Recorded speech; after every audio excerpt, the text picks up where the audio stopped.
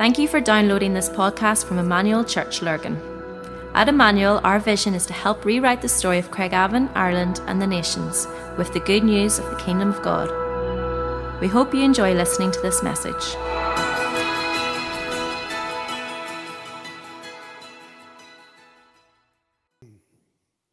Well, it's good to be with you this morning. It's good to have the privilege and the honour of sharing the Word of God with you. I was thinking when Dave was speaking there, you know, that we're certainly not taking on the spirit of fear. Why should we, when we're seeing in our world today what Jesus predicted would happen in the last days? We were looking at Luke 21 last night, where all these things, pestilence is predicted in the last days. Yeah, and this is a pestilence. It talks about, and as we watch the news and we see nations cutting off their source of income, cutting off their tourism, etc. And the word that sort of I seem to get when I look and listen to it all is the word perplexity, and that's predicted. That word is actually used in Luke 21, where Jesus informs his disciples that in the last days people are going to be perplexed. Men's hearts are going to feel them for fear. There's going to be pestilence. There's going to be famines. There's going to be earthquakes. We're seeing that all. It's all happening today. So why should we, be fearful when this is something that Jesus says is predicted to happen in the last days? And then he says this in Luke 21 again. And you read these passages yourself and go home. Don't read them now. Listen to my message, okay? But read them when you go home. Luke 21, Matthew 24, Revelation chapter 6. We find in the fourth seal where a quarter of the world's population will die. And you wonder when you read that how that could happen, but we see now how it could happen. And so read those for yourself. But Jesus said in Luke chapter 21, towards the end of the chapter, after he had given them all these warnings, he says, when you see these things beginning to happen, yeah? When you see these things beginning to happen, and we're seeing them beginning to happen, what does Jesus say? He says, lift up your heads. Yeah? He says, don't take on the spirit of fear. Lift up your head. Straighten up yourself. Lift up your heads. Why? For your redemption draws near. Jesus is coming back very soon. And the important thing is that we are ready for that. And so, that was just by the way. I was thinking about that when Dave was speaking there. But we're talking today about the great event of the transfiguration of Jesus in Matthew chapter 17. And so this past few weeks and months even, we have been following Jesus in all of life. Not right? We're still following Jesus in all of life in spite of all that's going on around us. We're still trying to follow Jesus in all of life.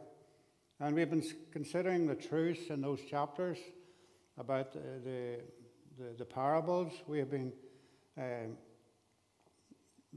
teaching through the parables in Matthew 13, and in that we saw how Jesus wants people to think about and know about the truth about the value of the kingdom of God. It's all about the kingdom of God, those parables.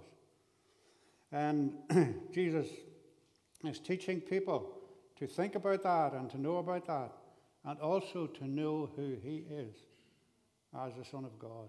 He's trying to get his disciples especially to realize who he is as the Son of God. And so in the next few chapters, after chapter 13, we read about how Jesus lived out that truth, and how he, in doing that, how he performed miracles. And heals lots of sick people and teaches about inner purity.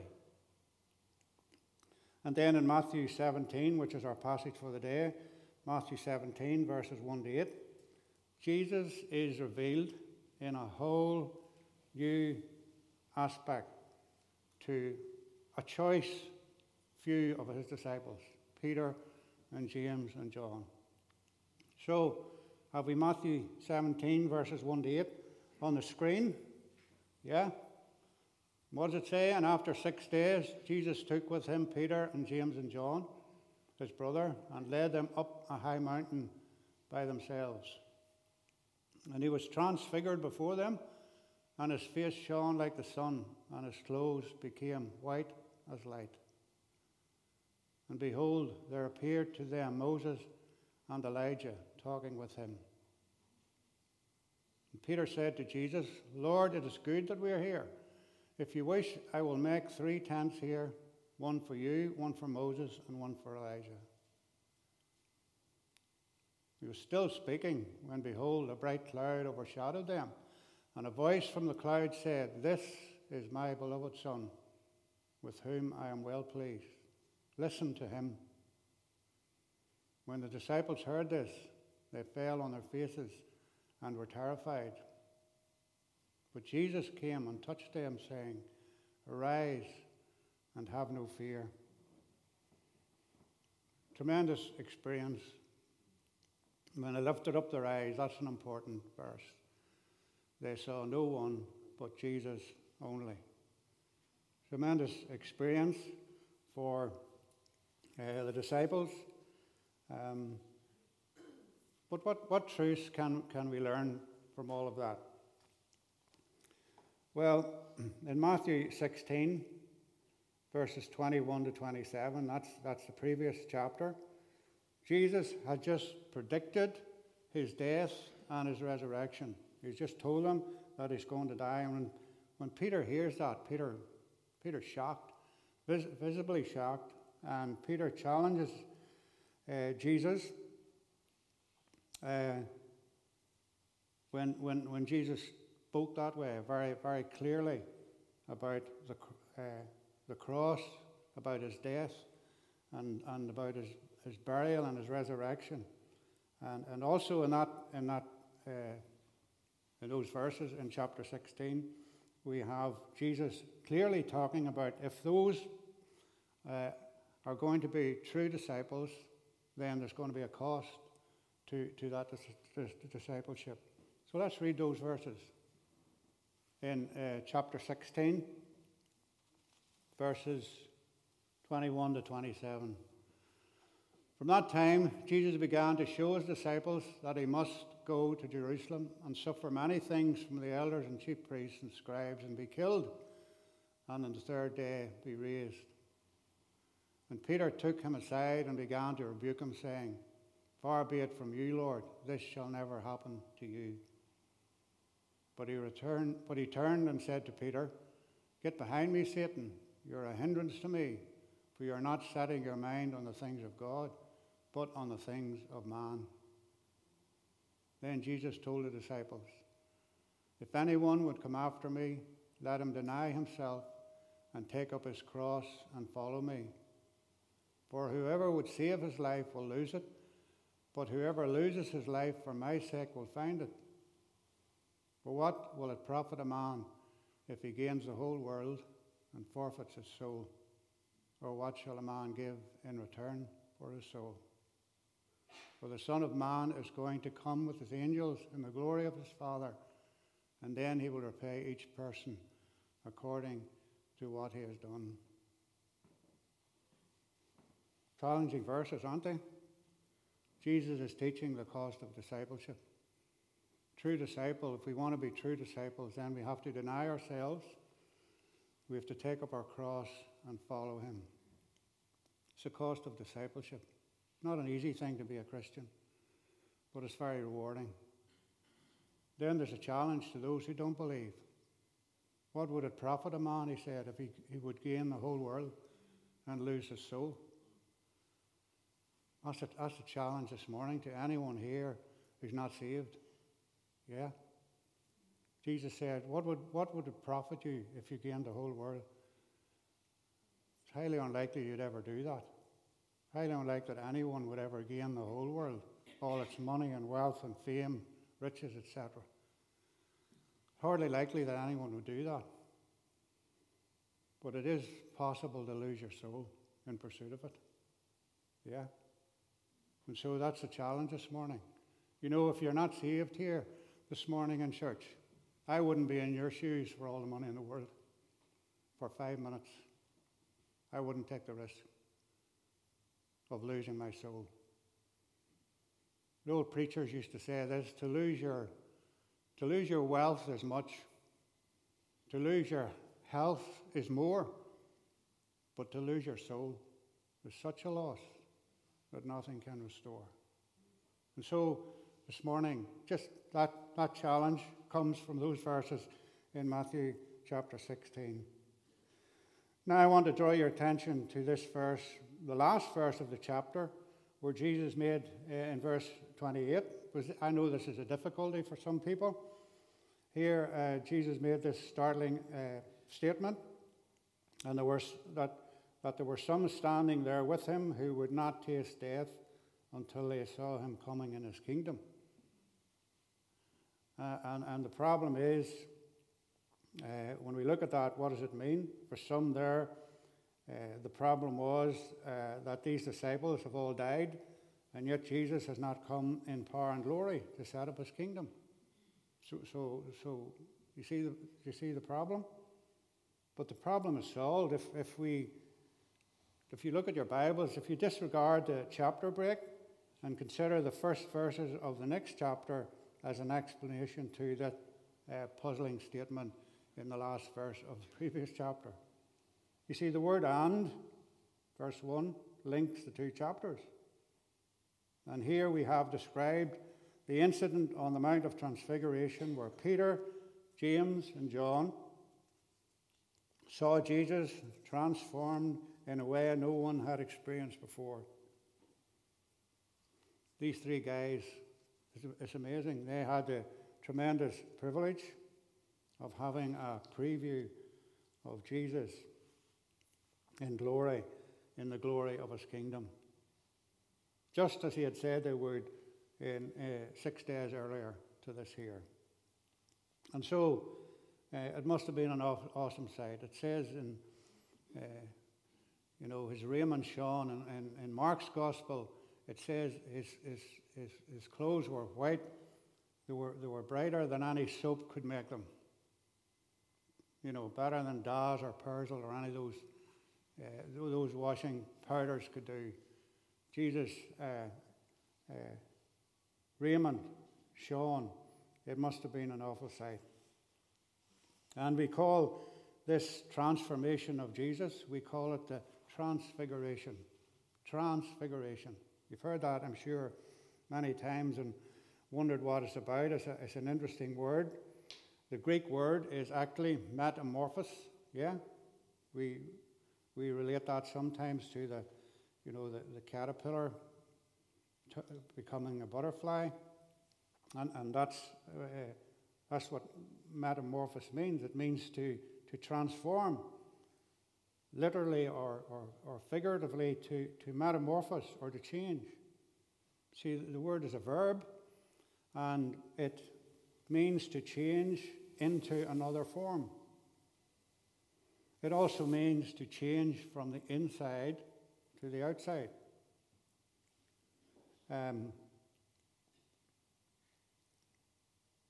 It means to change the inside, change the outside to match the inside. And I think that's a beautiful thing when we think of Jesus being transformed.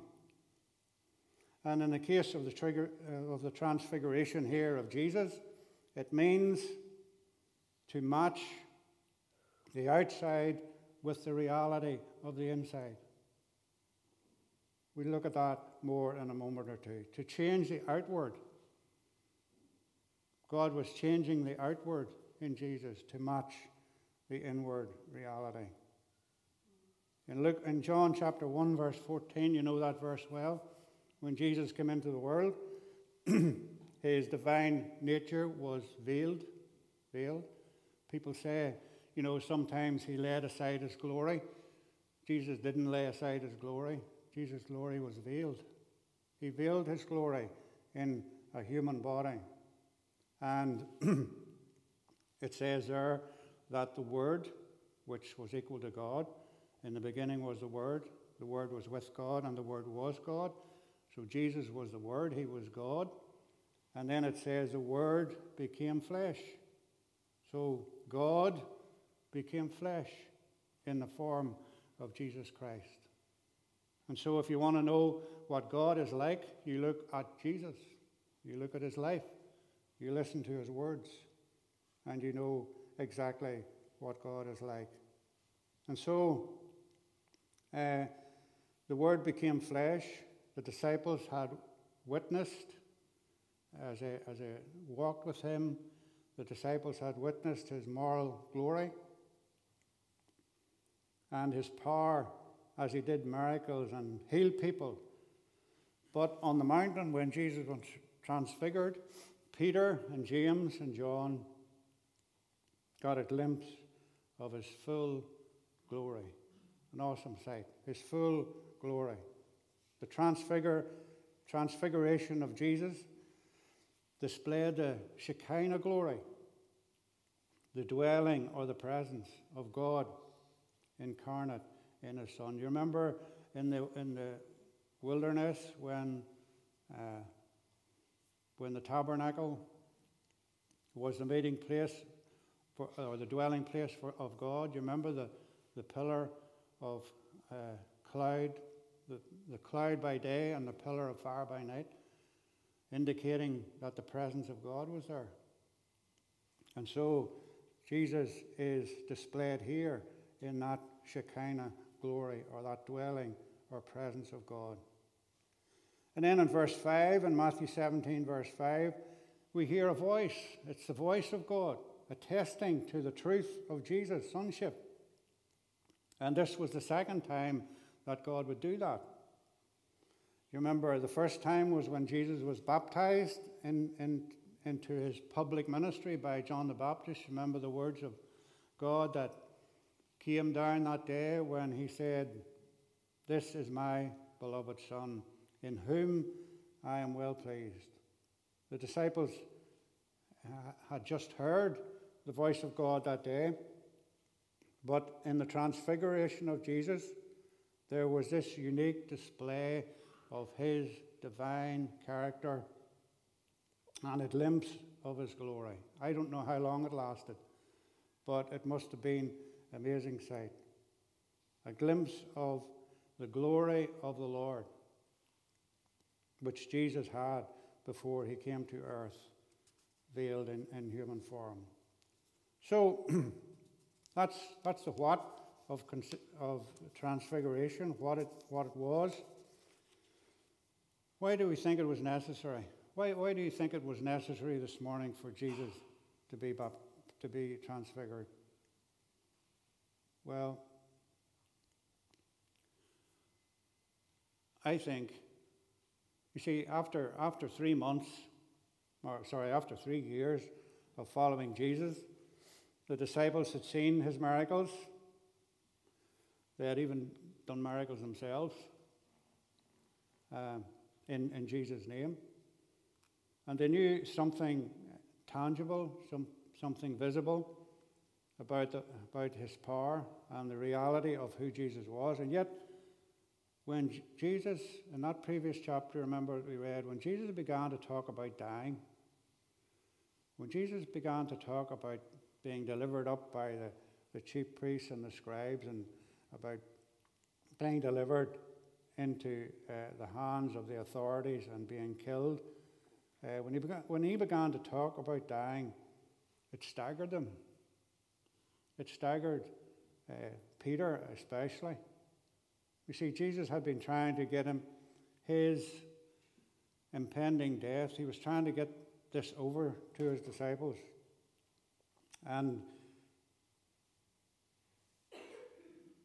But as he does that, and as he sees Peter's reactions, he sees how crippled they are. by this announcement. And what was happening? I wonder, were they beginning to wonder if he was really the Messiah? Was their faith being tested and shaken so much that they now were doubting that he was the Messiah? I don't know. But I think for that reason, Jesus took these three guys, Peter and James and John, into a high mountain, probably Mount Hermon. High mountain, it was the highest, I think, at 9,000 feet. But we're not sure. But he took them there away from the other apostles. And he began to pray. And he asked his disciples to pray with them. Yeah? And guess what happened? Yeah? They fell asleep. You have to read that in Luke 9 to find that. But they fell asleep. And then, because they're just human, like you and I, they weren't any different. They were just lads who after all, it climbed a mountain at 9,000 feet.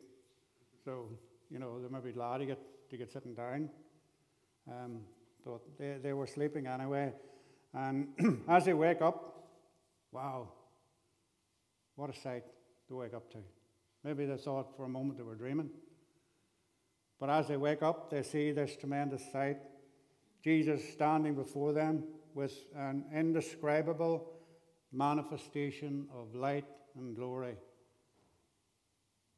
Unbelievable. Which will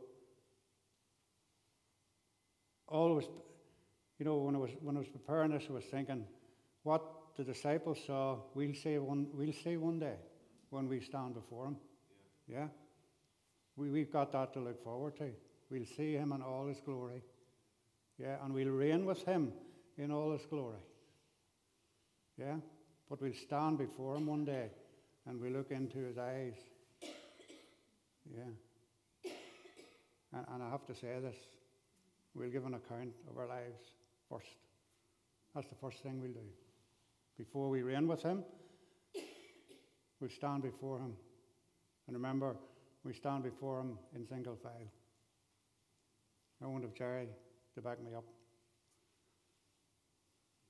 I'll stand before him alone, and I'll give an account of my life, and so will you. And that's something that we should bear in mind.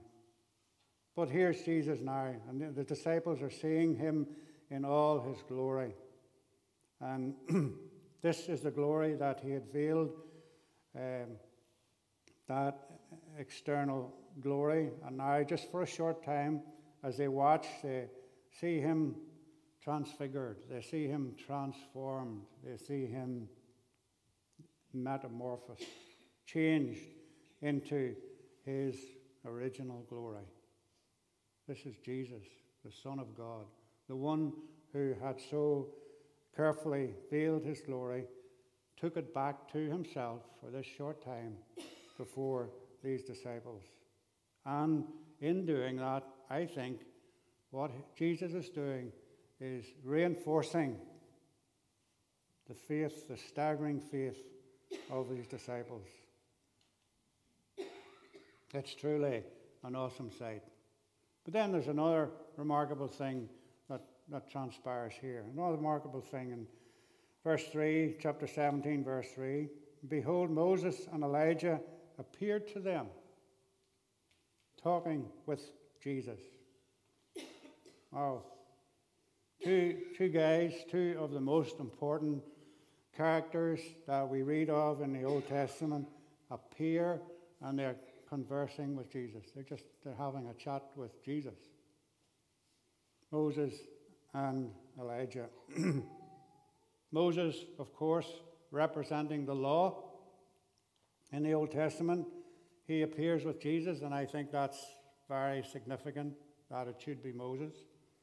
The name Moses was equated with the Old Testament law that God had given to the people. And Jesus came. Remember, God gave the law to Moses, the 10 Commandments, and all the other laws, which are hundreds of them. but he gave them to Moses. And Jesus came. Nobody could fulfill those commandments to the letter until Jesus came. And when Jesus came, he fulfilled the commandments of the law, and he did something that the law couldn't do. Yeah, which is why we're here today. Jesus did what the law could not do, and that is, he provided an answer for the problem of sin. Jesus died on the cross so that our sins could be forgiven. Yeah? And the law pointed to the problem. Jesus gives the solution. Praise God for that this morning. And also, not just Moses, also Elijah, the one who represented the prophets, appeared to them. And the fact of their appearance, we see, is for real. It's true. The fact of these men appearing is given. What they look like is not given, but they were recognizable. Okay? They were recognizable. And neither are we told how these two men, long past from the scene of time, long past had gone. We're not told how they could appear in this present world. But, with God, everything and all things are possible. But then you say, so why Moses and Elijah? Well, not just because Moses represented the law and Elijah represented the prophets of the Old Testament, but I believe Moses died, isn't that right? Remember? Moses died and God buried him. Nobody ever found his grave, but the Bible tells us that Moses died and God buried him somewhere. So Moses died and was buried, and in this glorified body, which we see him now on Mount Hermon, if it was Mount Hermon, we see him in his glorified body, and he represents all the saved people who will enter God's kingdom through death. Yeah? And then we have Elijah, and the strange thing about Elijah was he never died. Yeah? Elijah was translated, and he never died, and Elijah represents those believers who enter the kingdom of God by the rapture of the church. And I think that's another reason why Moses and Elijah were chosen to be there with Jesus. Anyway, in verse 4 of chapter 17, it would seem at this point, we come to a strange part of the story. It would seem at this point that Peter becomes preoccupied with the appearance of seeing Moses and Elijah. And while he acknowledges that it was good for them to be there, have we got that on the screen? Matthew 17, verse 4. While Peter acknowledges that it's good, he said it's good to be here. But do you know Peter? He's the man of action. He's always doing things that nobody else thinks about. And here he is, and Jesus has just appeared in glory, but Peter seems to become preoccupied, and he wants to make some sort of fitting memorial for this event. He said, I want to make three tents or three whatever, and he's somehow taken his eye off the awesomeness of Jesus and become more taken up with the experience. Yeah? He's taken his eyes off Jesus and become more preoccupied with the experience or with the events. I think there's a big lesson in that for us. Yeah? Sometimes we can take our eyes off Jesus and be more preoccupied with experiences. Experience are wonderful when they reassure us of who Jesus is and of his glory. But we all need to keep our hearts and minds fixed on what Jesus says and what Jesus teaches, rather than experiences. Yeah? Let's learn that lesson this morning. God says, listen to him. I thought it was interesting, just words that are pointed out to me. Peter said, it, referring to the event, he said, it's good for us to be here. But while he's still speaking, God says, this is my beloved Son. Peter says, it, that's the event, the things that are going on around us. And while he's still speaking, God interrupts him and says, this, get your eyes off it. Get your eyes on this. This is my beloved Son. Listen to him. And so God interrupts Peter and he points him to Jesus. Verse 5 then, Matthew 17, verse 5. God had to speak from the cloud and overshadowed them to remind them of the importance of focusing on and listening to Jesus. Focusing on him and listening to him. This, he's pointing to him. This is my beloved Son. Listen to him. Look at him and listen to him. Wow, what a lesson for us this morning. To constantly be looking to Jesus and listening to what he says. Couldn't go wrong. See, you couldn't. or you wouldn't be discouraged either if we were doing that. So, listening to him, the beloved Son of God. This is my beloved Son. Listen to him. Listening to the truth of Jesus. The truth that Jesus taught in what pleases God. When we talk about experiences, God may allow us to have real experiences of his presence at times, but he wants our focus always to be on Jesus, not the experience. Yeah? That's what we did this morning when we had communion. Yeah? When we come up around the table. It wasn't the act of walking up and actually taking the emblems that was important. You have to do that, but the important thing is our focus on Jesus. And when we come to the communion table, that should be our focus. Our focus should be Jesus. We're looking at emblems that remind us of him. And so Jesus gives these three disciples this manifestation of himself, I believe, to convince them of who he really is. Jesus was fitting these men for special tasks. Why Peter, James, and John? Why them? Well, James was going to be the first apostle to die under Herod. He was going to be slain by the sword. The first apostle to die. I know Stephen was martyred before that, but he was the first apostle to die for the testimony of Jesus. Yeah? Find that in Acts 12. Peter would be given the keys of the kingdom. Yeah? To open the door of the gospel to the Gentiles. And I know that we attribute that to Paul. And Paul did take the gospel across the continents. But Peter was the guy that opened the door in the house of Cornelius. You remember that?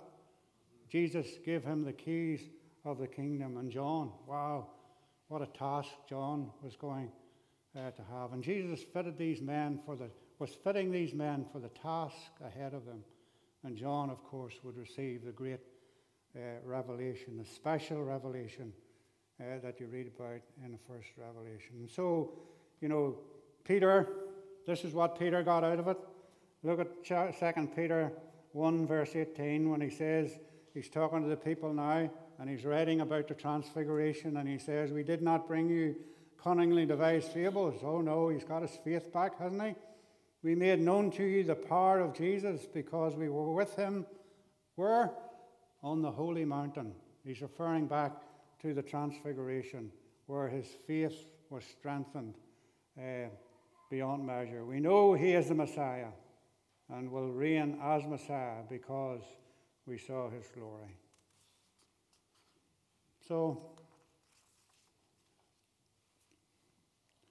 in summary, can I ask you, do you, this morning, I ask myself this, do you really believe that Jesus is the beloved Son of God? So much so that you listen to what he says, you will listen to what he says, and you will obey what he says. Jesus says, if you love me, don't just sing about it. Don't just talk about it. If you love me, keep my commandments. Do what I say. If you love me, prove it by keeping my commandments. Maybe you have been more focused on the way you want to live your life rather than obeying the truth about what Jesus taught. Yeah? Maybe you're more interested in living your life the way you want to live it than obeying the words of Jesus on how you should be living it.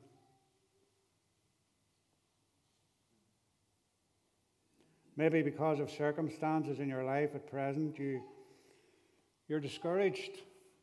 We all can get discouraged and have taken your focus off who Jesus is and his power as the Son of the Almighty God.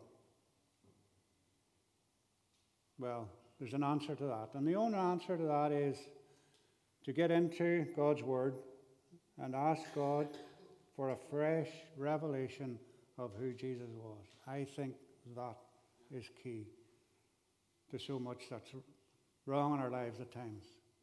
We need a fresh revelation of who Jesus is and of what Jesus has done for us.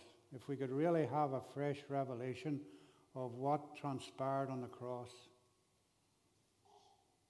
of Jesus' death, of Jesus' sacrifice for us.